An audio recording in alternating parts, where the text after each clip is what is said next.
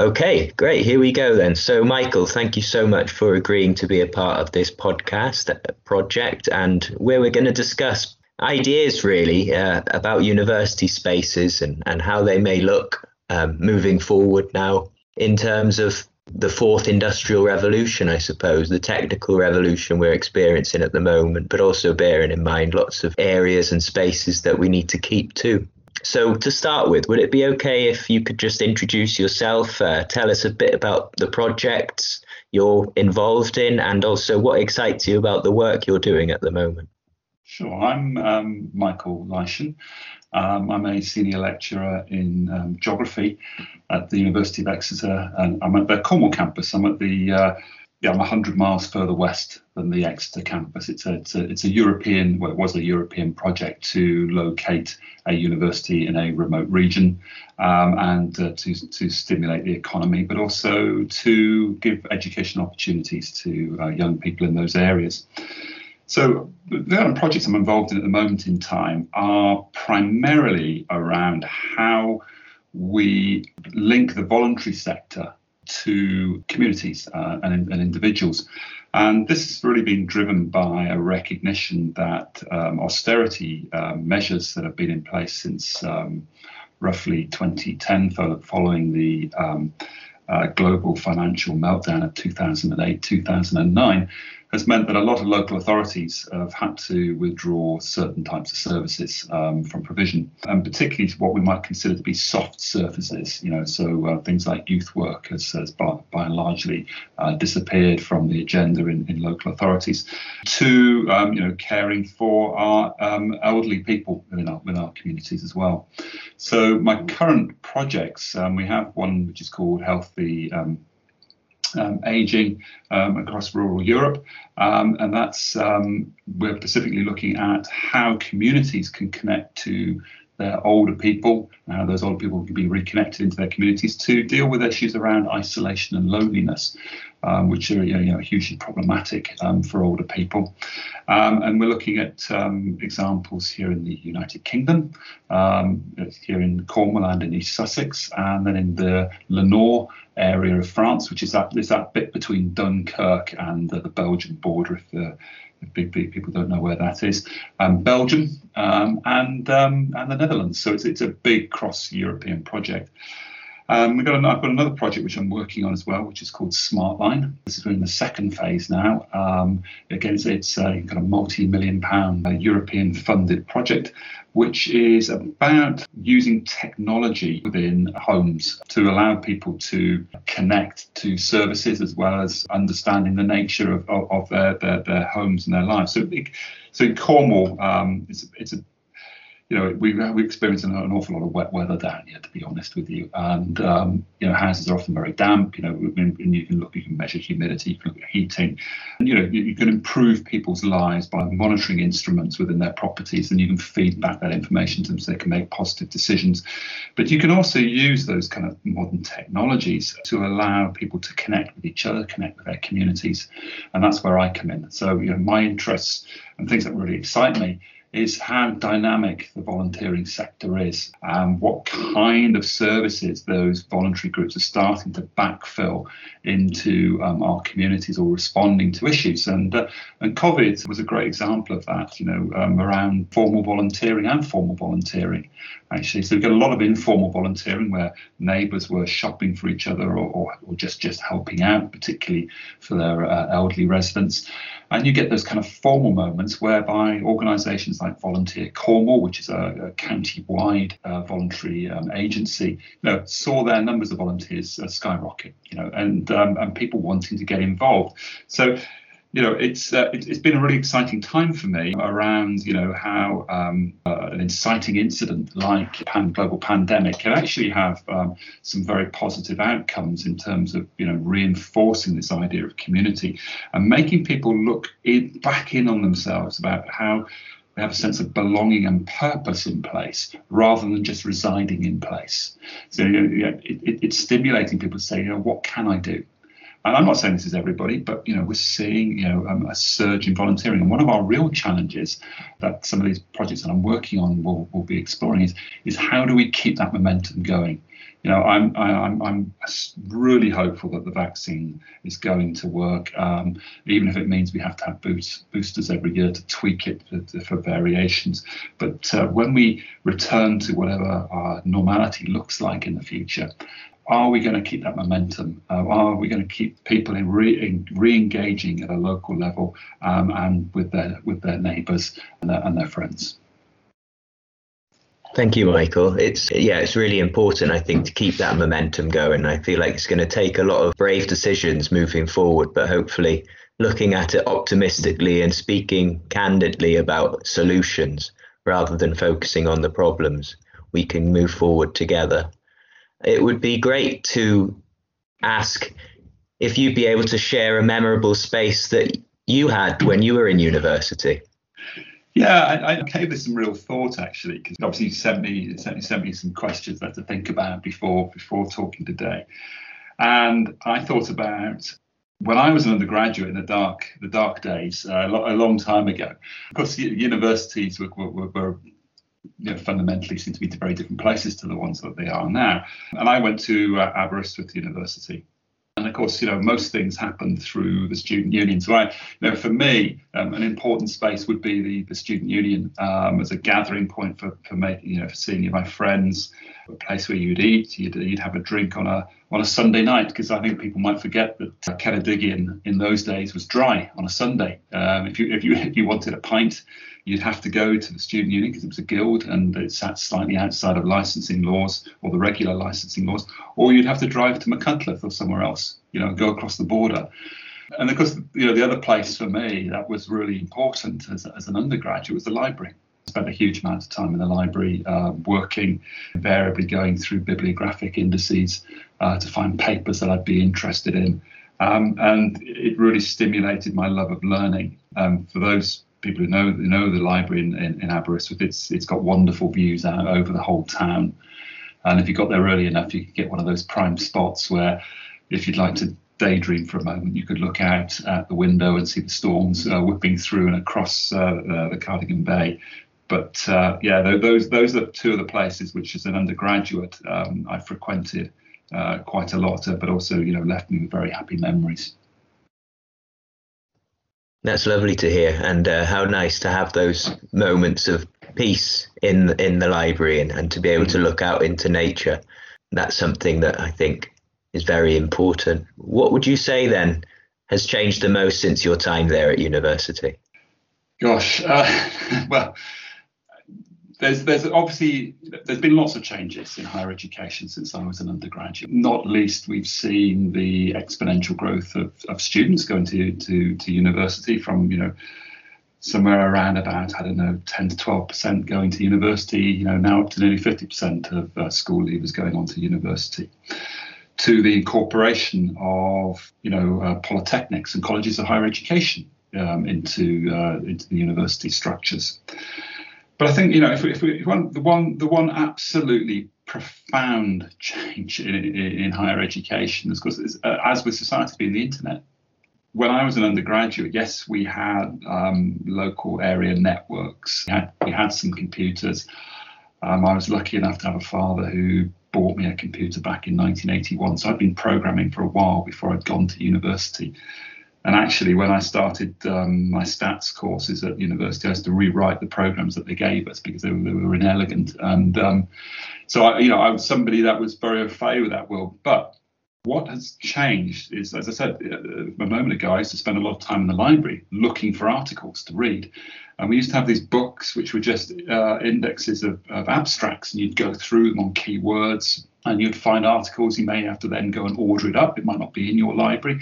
We'd have to go and find the hard copy.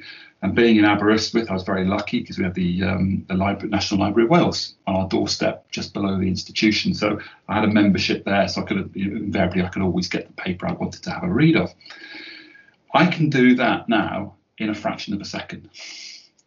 I just put in the keywords, bang, here comes the papers. I can use Google Scholar, I can use EBSCO, I can use Web of Science.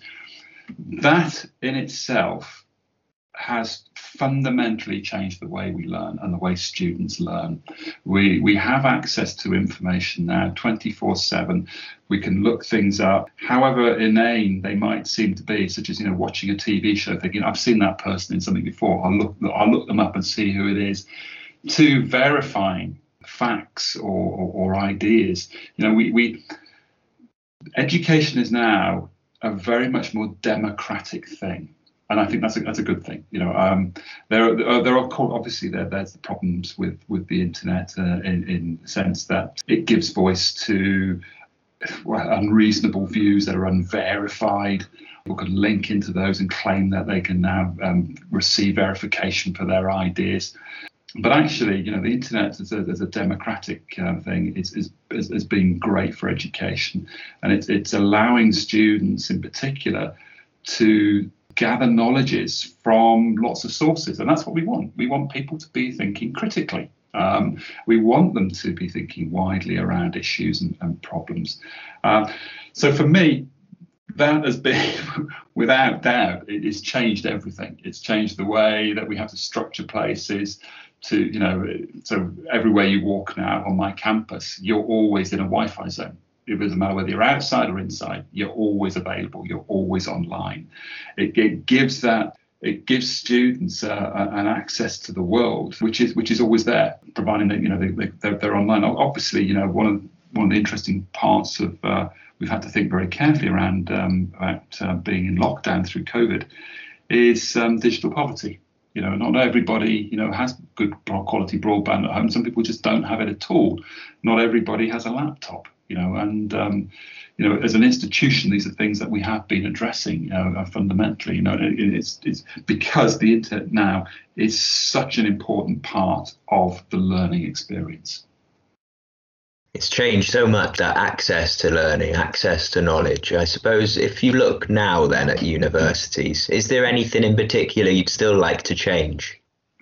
I think anybody who works in a university is on the edge of knowledge, and you're working towards hopefully bettering society, bettering the places in which you work and your communities. And for me, I would like to see universities evolve as they are. In fairness and to institutions, they are evolving to places that are much more democratic, much more inclusive. They speak to they're not only their constituent populations in terms of their student base, but also the communities and businesses that revolve around them. And it's really, for me, one of the challenges going forward into the future is to recognise how institutions are drivers for economic and social and cultural change, and to make sure that they are firmly embedded within their communities, and they're not ivory towers any longer. That yes, there is advanced level blue skies critical thinking that goes on in these places, but ultimately, we're all better in society for sharing those knowledges and for raising the standard of education and learning within the country. What would you say is the role of universities in promoting the well-being for older people that want to continue to learn, but also for younger people then? How do we allow these spaces to be inclusive, like you mentioned, getting it more diverse so that older people and younger people can both come together? I think this is it's one of the challenges that I think we're facing. I think when we talk about older people in universities, it's a really, for me, it's kind of a vexatious point, because we talk about a mature student as somebody being older, but actually a mature student, somebody over 21 at the start of their degree. For me, fundamentally still a young person at that particular moment in time. But I think what we've got to get right here is if an institution is to reach out into its community, it can't assume, first of all, that they're part of a community. You have to build that community. You have to do your outreach work. You have to make sure that people see the positive contribution that institutions make to communities. But then you've got to think about, are we providing the kind of spaces and places that universities, the universities can provide that are attractive to other groups of people and to come in. So what I mean by that is that I think university spaces should be polyfunctional. They should be fit for purpose. And when we consider that, we've got to think about, how do people learn, and what's the future of learning looking like? And for me, lots of institutions are already doing this. They have continuing professional development courses running. They might have short courses. We're now seeing the emergence of MOOCs being delivered by institutions. A lot of them are free, and I think for me that's a really interesting development. That again, it's sharing those knowledges. One of the projects I didn't say at the start that I'm involved with, because we're just about to go into a brand new phase of it and it hasn't quite started, is I lead a project called Citizens Journalism News Network, and that's where we take a module, and we've been teaching about citizens journalism, into what we call cold spots nowadays. It's really areas of which have indices of multiple deprivation, and we're actually going into communities and delivering those materials in community centres, in church halls, in schools. And it's part of that kind of community outreach, but it's also to help people realise that universities are there for everyone. They're not exclusively for young people.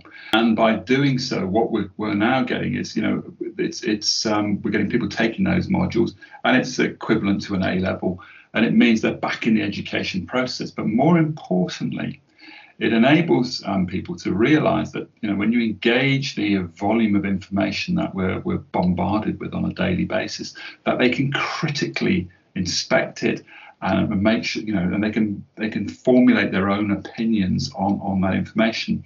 But it also returns to an issue which I don't know whether you've seen it, but Michael Sheen was recently interviewed by Owen Jones of The Guardian. It's fascinating, actually, talking about ideas and communities.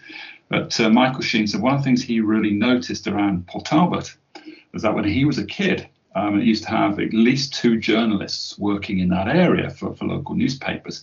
Now they've got a fractional person who comes from Swansea who comes out and may cover the odd thing. And for me, that coupled with alt truth, and we've been through, the Trump years here, which questions this idea, whether people in public office need to tell the truth or not with the public.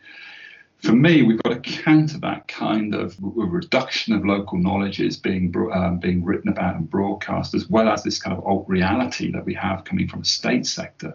And the only way to achieve that is to return the ability to produce knowledges and produce those stories back to individuals. So this project at the moment in time, we've run it through a couple of times. We're now going into a new phase, developing this course, and hopefully over time we would like to spin this out across the country. It's still very much in a development phase, but again, it raises this question you've been talking about: is how do you get and engage people back into the university? You can't just take the kind of field of dreams approach by saying, if you build it, they will come. There is an element of that. But obviously, you've also got to be prepared to go out and put the groundwork into those communities to say, look, this is not a program which is exclusively for young people or for those who've got certain forms of A levels. It is a resource for the whole community. And when we think about how can we co-join older people with perhaps younger people to make those very positive links across intergenerational structures, again, universities have the potential to do that. It depends on how you structure your learning or how you see the purpose of an institution. If your mission as an educational establishment is to further the education and well-being of your communities, well, why aren't we linking up our students more into the community? Why aren't we developing projects, which means they go out and actively work within those communities? Because that's the way you kind of force some of those relationships, but you also enable students then to find their own ways into those forms of learning, but also to develop greater connections into those communities. So I'm afraid that there's a bit of a ramble around your question here, but for me, it's not enough just to assume that you, as an institution, that people will come to you. You do have to go out and make those efforts to connect locally. And I know universities are very good at doing this. We have a Science in the Square activity, which is in the summer, where we have there's a square in Falmouth, which is near the university, where we set up a very large marquee. And we staff go in and they have lectures to the public, and they have events going on, and again, it's communicating what we do so that people realise that, we are working on real world problems, but equally they can get involved, and it's an opportunity for them as much as it is for us. That's a fantastic bit of info that you shared there, and sometimes you need to ramble, I think, in order to find key answers to questions that we're all asking at the moment. I wonder, just to continue on this theme of social innovation and working closely with local communities, do you think there needs to be specific spaces provided on the campus or around the university in order for this to be achieved, or can it be achieved digitally? Right. So that's a good question. I'm going to start with the digital first, if you don't mind, because that's obviously something we will be doing for the last 12 months. The shift to working from home, online, that we're witnessing at the moment in time is, to a degree, sustainable in the short term. I'm not entirely convinced that it's the way that we're all going to work in the future. I think humans are, we're gregarious animals, and we like to be around people. So for somebody like me having to go and work at home for a year, well, that's okay, because I know my colleagues. I've actually had 2 new colleagues who I've never met in person. I only ever met online. They've been appointed since the first lockdown. But I think for young people coming into that world, it could be very incredibly isolating and lonely. And it's always been an issue for home workers. I mean, it's not, home working is not something that's only arrived in the last 12 months. It's been something that many people have done for a very long time. So part of me thinks that the digital solution around social innovation and connectivity into communities, there are some great opportunities here, particularly about the way that we promote our courses, the way that we can deliver our courses. The idea that, we've now got 24/7 learning, because we have resources that are online. We have learning platforms which have information that's, and activities that students can undertake. All that's a huge advancement. I mean, again, thinking positively around COVID, it's been an absolute shot in the arm about the way we now produce and deliver educational materials. It's very much more interactive. It's very much more about active learning, and active learning for me is the key here.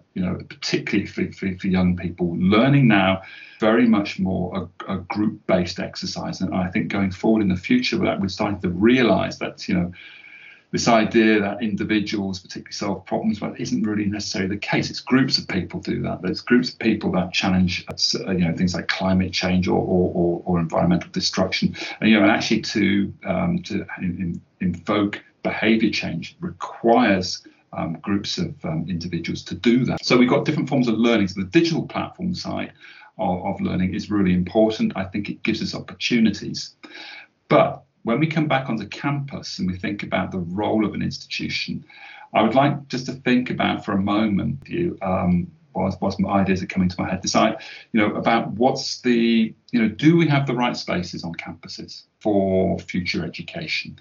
Do we have the right kind of staff to deliver education as well? And I just want to unpick those 2 points for a moment, because when I think about the right kind of spaces for learning, I think we need to question fundamentally, why do we privilege the spaces of a campus as a place of learning? You can learn in all different sorts of spaces in society, whether in the back room of a pub, or in your village hall, or your church hall, as I've said before, or in somebody's home. There are lots of spaces in which we can learn. So as a university, we can provide these kind of polyfunctional spaces on campus, which a seminar room can shift to a workshop, to a lecture theatre, quite simply. And obviously we have specialised spaces as well that can't simply move, such as laboratories. But we need to make sure those spaces are fit for modern learning. What kind of kit do we need? I mean, I think what I'm seeing across more universities that I've visited in the last couple of years is these polyfunctional spaces where students can gather in sort of pods. They can broadcast their laptop to a very large screen, which you can write on. There's also more kind of whiteboard facilities available for them. So learning itself becomes very much more visual. It's kinesthetic. It's haptic. It's using different mediums, but also different spaces that allow conversation and ideas to be discussed and to formulate into opinions. So I think that to me is also really important. But it raises this question again about, do we have the right kind of staffing to run that as well? What's the future of a university looking like? So if we're going to go for these kind of polyfunctional spaces that are highly dynamic, allow people to interact in a variety of digital and human, in face-to-face ways, what kind of staff do we need to do that? And does it always have to be on a campus? So, do universities have to think about saying, look, we need teaching staff who are on, they're peripatetic, for example. They come into campus, or we send students off campus to go and learn in different spaces. Obviously, and we've obviously used that over a number of years, where we have people coming in, delivering lectures, saying this is what I do, and that's very useful. But actually, to think much more fluidly about what a university looks like. And I suppose I'm trying to think of an analogy now. I've been going on. I suppose I'm a big cycling fan, so I'm going to go for a hub and rim, if you don't mind. When I think about a hub, I think that's the university. It's the central point. It's where the kind of gearing, where lots of the control of the system is operated. But actually, through spokes and connections into the community, we've got a very big rim. And those rims don't have to just be, locally. They can be across the internet. So, we've got projects linking up with students in Portugal. We're looking to link up to students in North America or Australasia, and you can share those knowledges. I think, one of the great movements again in last year is how institutions have opened up their seminar series. So I can go and watch a seminar being delivered at another institution by somebody in another part of the world. It's a really dynamic system, and I think those universities that recognize and embrace that dynamism are going to be the ones that are going to be really successful. But like I say, it means that lecture theatres, that way of somebody walking in and talking for an hour or 2 hours is really kind of a redundant format nowadays, that young people don't learn in that way. They very much learn better in an active learning environment, or a flipped classroom, if you like. So it doesn't mean that you can't still lecture. Of course you can, but of course you make it much more dynamic. And you link that very much more to things like workshops and seminars and laboratory work. Or in my discipline, we do a huge amount of field work, because that's the way you learn. It's practical. But again, we have to have the staff who can do that, who are committed to that kind of educational way of delivering materials. But it also might mean that we have to bring people in from outside to work in universities as well, because that's ultimately how it leads to social innovation. As somebody who does research on social innovation, I'm fascinated by the concept of the platform. And a platform can come in a myriad of ways. It could be an online digital platform. It might actually be a physical space where people meet. But ultimately, there's got to be a gathering point so that ideas can ferment, and you go through this kind of what we call an antecedal moment, where people are developing ideas, and then suddenly, boom, it can then expand into a social innovation. And universities are absolutely, for me, at a point whereby they can be that platform. And it doesn't have to be just on the campus. It can be in these alternative spaces. I know lots of universities now have science parks. We do. We also have innovation centres on campus where companies can co-locate alongside an institution. So again, it's changing the nature of those institutions, that they're not just places of learning, but they're actually dynamic, socially engaged, economic, business places. And I think for me, that's exciting. That's where we've got to be going in the future. I think that's an answer. Yeah, it definitely is. It is exciting, and I like the analogy of the bike. As you say, if we can I suppose, cycle together with other institutions in a peloton and draft behind each other, we might be able to get there quicker. I totally agree. I think this is something else that we've got to think more about. That there are economies of scale for linking institutions together. So you can have one HR department, for example, one legal department. But equally, as you said, you recognise that you can work together and that we work in different sectors. Not all universities are talking to the same audiences, and that also has to be recognised as well. And I think having greater collaborative efforts with our close universities, but also far universities, is a really sensible idea, and it democratises knowledge, and it allows us to share knowledge in radically different ways, but also change our communities, hopefully for the better. You are currently in Falmouth, in that campus there, and I think it's quite a new campus, if I'm right in saying. Yes, it's also quite remote, I'd say, in terms of other city locations where you find universities. Could you just comment on whether you think universities are effective in remote locations? Right, I'm going to do the very academic thing today. So I'm going to say, what do we mean by the word effective? And I'll try and answer that now in my response. When we talk about being effective, we want to think what's the purpose, what's the mission of that institution. Now, I am in Falmouth, and it's a regional campus of the University of Exeter. It's one that we share with Falmouth University, which is an arts institution. So it's quite unusual in that way, and it means that we have shared central services such as student union, libraries, and cafeterias. So and we share lecture theatres and seminar spaces. So I mean, it was an EU build, and it was done to think about how you can stimulate remote places with using universities. Now, I was lucky enough to actually be on the European project which evaluated that programme, and not only did we look at this particular institution, we looked at the Highlands and Islands University up in Scotland, the University of Southern Bohemia, where I also went in the Czech Republic, and then we were looking at institutions potentially building in Bulgaria, northern Sweden. We also looked at Finland as well. So when we look at an institution in a remote or a remoter location, you think about why you do it. If we take the kind of the government's current thinking as a starting point here, they see universities very much as a driver of the economy, particularly regional economies.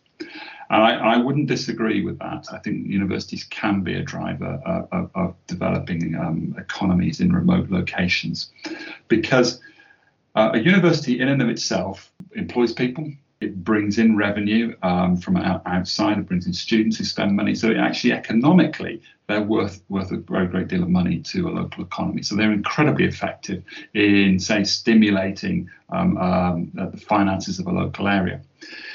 But interestingly, beyond that very kind of that kind of central financial motive, universities in and of themselves instill business confidence in people.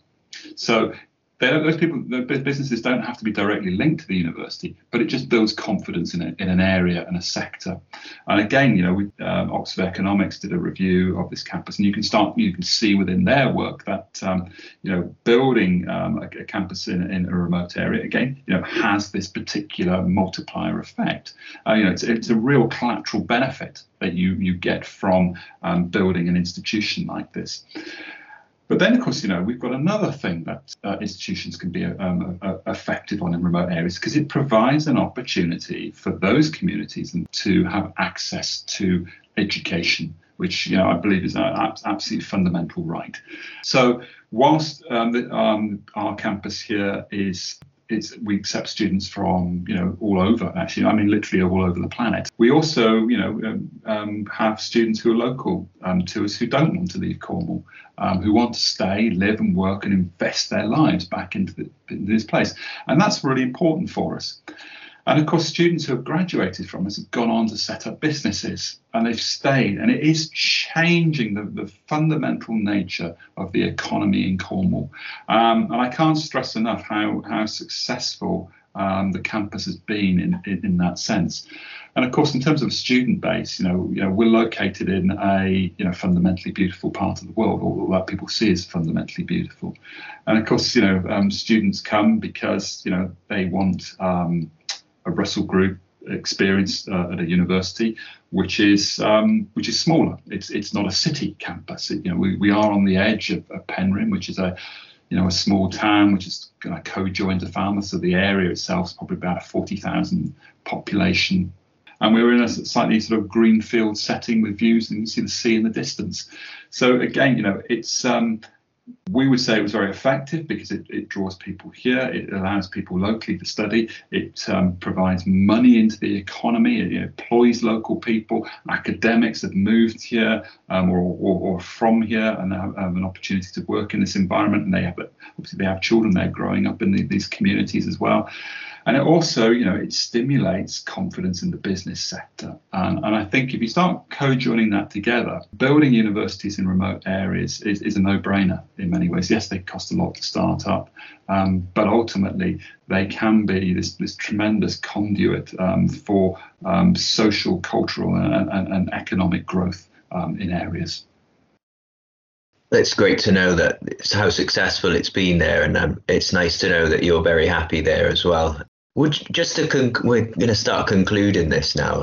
I'd just like to ask if you have any questions or one question in particular that you'd like to direct towards those people involved in creating and managing university spaces to think about. Universities have to be adaptive, and they have been adaptive over the years. And we have to recognise now that learning occurs in a multiplicity of spaces. And we need to make sure that we have the right kind of spaces on campus. So for example, I would love, I'm a geographer. I'm interested in identity and belonging. And if you think about those basic ideas, right? So if you wanted to encourage students to have a sense of ownership in the co-production of learning and spaces, which again I think is absolutely essential, they've got to have a stake. They've got to have a stake in the institution itself. So we probably need to provide more learning spaces, which are not libraries. They don't, because the library is virtually, it is virtual nowadays. Yes, you've still got to have back catalogues, and it's still really important for those. But actually have more learning spaces within departments. Rather than just being rows of offices in corridors, how do we make departments more lively? How do we make it more inclusive so that students have a sense of ownership? And once they have that ownership and have spaces within their departments, what do they do with it? How do they use those spaces? And I think we have to be bold here and actually start thinking about that. We don't necessarily know what those answers look like at the moment in time, because we're talking about the evolution of highly creative spaces. What is it that we need? And do we need, from Wi-Fi to bean bags to desks? Do we need coffee machines to whatever it is that makes those places pleasurable? That there's somewhere that you want to be, there's somewhere that you want to learn, and somewhere that you can go and solve problems, think about issues. We've got so many enormous grand challenges facing us coming up over the next century.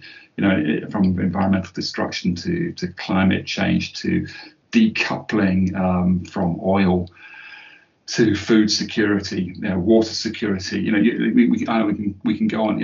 How do we enable young minds to start thinking about those in a secure, supportive environment, in those spaces in which they want to be? Because I don't see online learning is going to be for everyone. I see the destination campus still being a significant factor in the long-term evolution of institutions. I do see more students staying at home and commuting into university, and I think that's obviously being economically driven as much as the sort of desire to stay in their local communities. For me, I think that as institutions, we've got to see ourselves partnering with our local communities, with our local government structures, so that we can address local problems, but we can also through thinking of those local issues, you can also deal with far greater global issues, such as the example I gave in my own work earlier on, whereby we're dealing with isolation and loneliness of old people, yes, here in Cornwall and other places, and what we learned from that, we will be passed around the world, hopefully. So you can share those knowledges. So it's addressing local issues, but also that has a global ramification. So for me, I would like to see some kind of bold thinking around university structures, about thinking more carefully about how we include students in learning spaces in the university, but taking that even further and thinking about saying to students, how you can be involved in the co-construction of your courses. How many academics actually say to students at the start of a course, what do you want to get out of this? What are you hoping to get out of this topic? And change the curriculum accordingly. It's that. Rather than me trying to empty my knowledge out of my head into somebody else's head, why shouldn't we be going on an academic adventure together, learning about issues that are relevant and important to those people who are studying with me? Yeah, that adventure, that learning journey, and for me as well, like you say, I believe that there is still a future for campuses in the sense of it being, for young people as well, a rite of passage, going from the home somewhere else to sort of rediscover how to connect with people and also discover new people that you might get along with. Well, exactly. I think one of the things one of the things that's been emergent, and one of the first questions you asked me today was to say, what are the big changes? And of course, one of the big changes that I didn't mention was the idea of the student experience as being one of the most prominent aspects of going to university. That universities are not simply somewhere where you go and study for hours on end. It's somewhere where you said you meet people, you get on with others. And yes, that was always part of it in the past, but that agenda now is very much more explicitly towards the surface. As an institution, we have to offer our students places they want to be.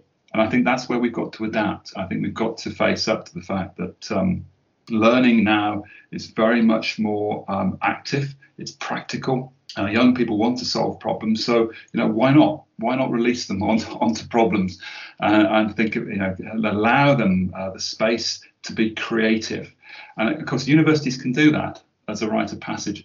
One of the things that worries me about higher education, and particularly education up including A-levels and GCSEs, is that we don't allow people to fail, and we learn through failure. It's where we often get our most profound moments of understanding. And we've built a generation of young people, and this is by no means that it's not their problem, but it's one that is driven by assessment. It's driven by mark, rather than saying, okay, if I try this, if it doesn't work, okay, I can try something else. And I think we need to get back into that kind of learning, that it's okay to try things. And actually, when things go wrong, as I said, that's when we often learn. And again, that doesn't necessarily equate to a bad mark. It just means that it didn't work, and we've learned something from that. So, I want to think here really positively about that idea of active learning. That we need to be creative. We have to be prepared to fail occasionally, because we're going to succeed at other moments, and that's when change happens. Like you mentioned, sometimes we need failure to learn acceptance, and then with that we become more resilient, and hopefully moving into the future we do become more resilient to future problems, but then also more confident to find solutions. I'd like to just finish then, if you could complete the sentence as concisely as possible. University spaces should be? University spaces should be fit for purpose. I know that's a very brief answer, but actually finding what is fit for purpose is our challenge. It's for me, the idea of rows of chairs and students, it's a view of education from the last century. I think we need to be much more dynamic in those spaces. And I think, when I talk about being fit for purpose, it really means that they're polyfunctional, they're open, they're inclusive. It's not just for students on campus, it's for the communities around us as well.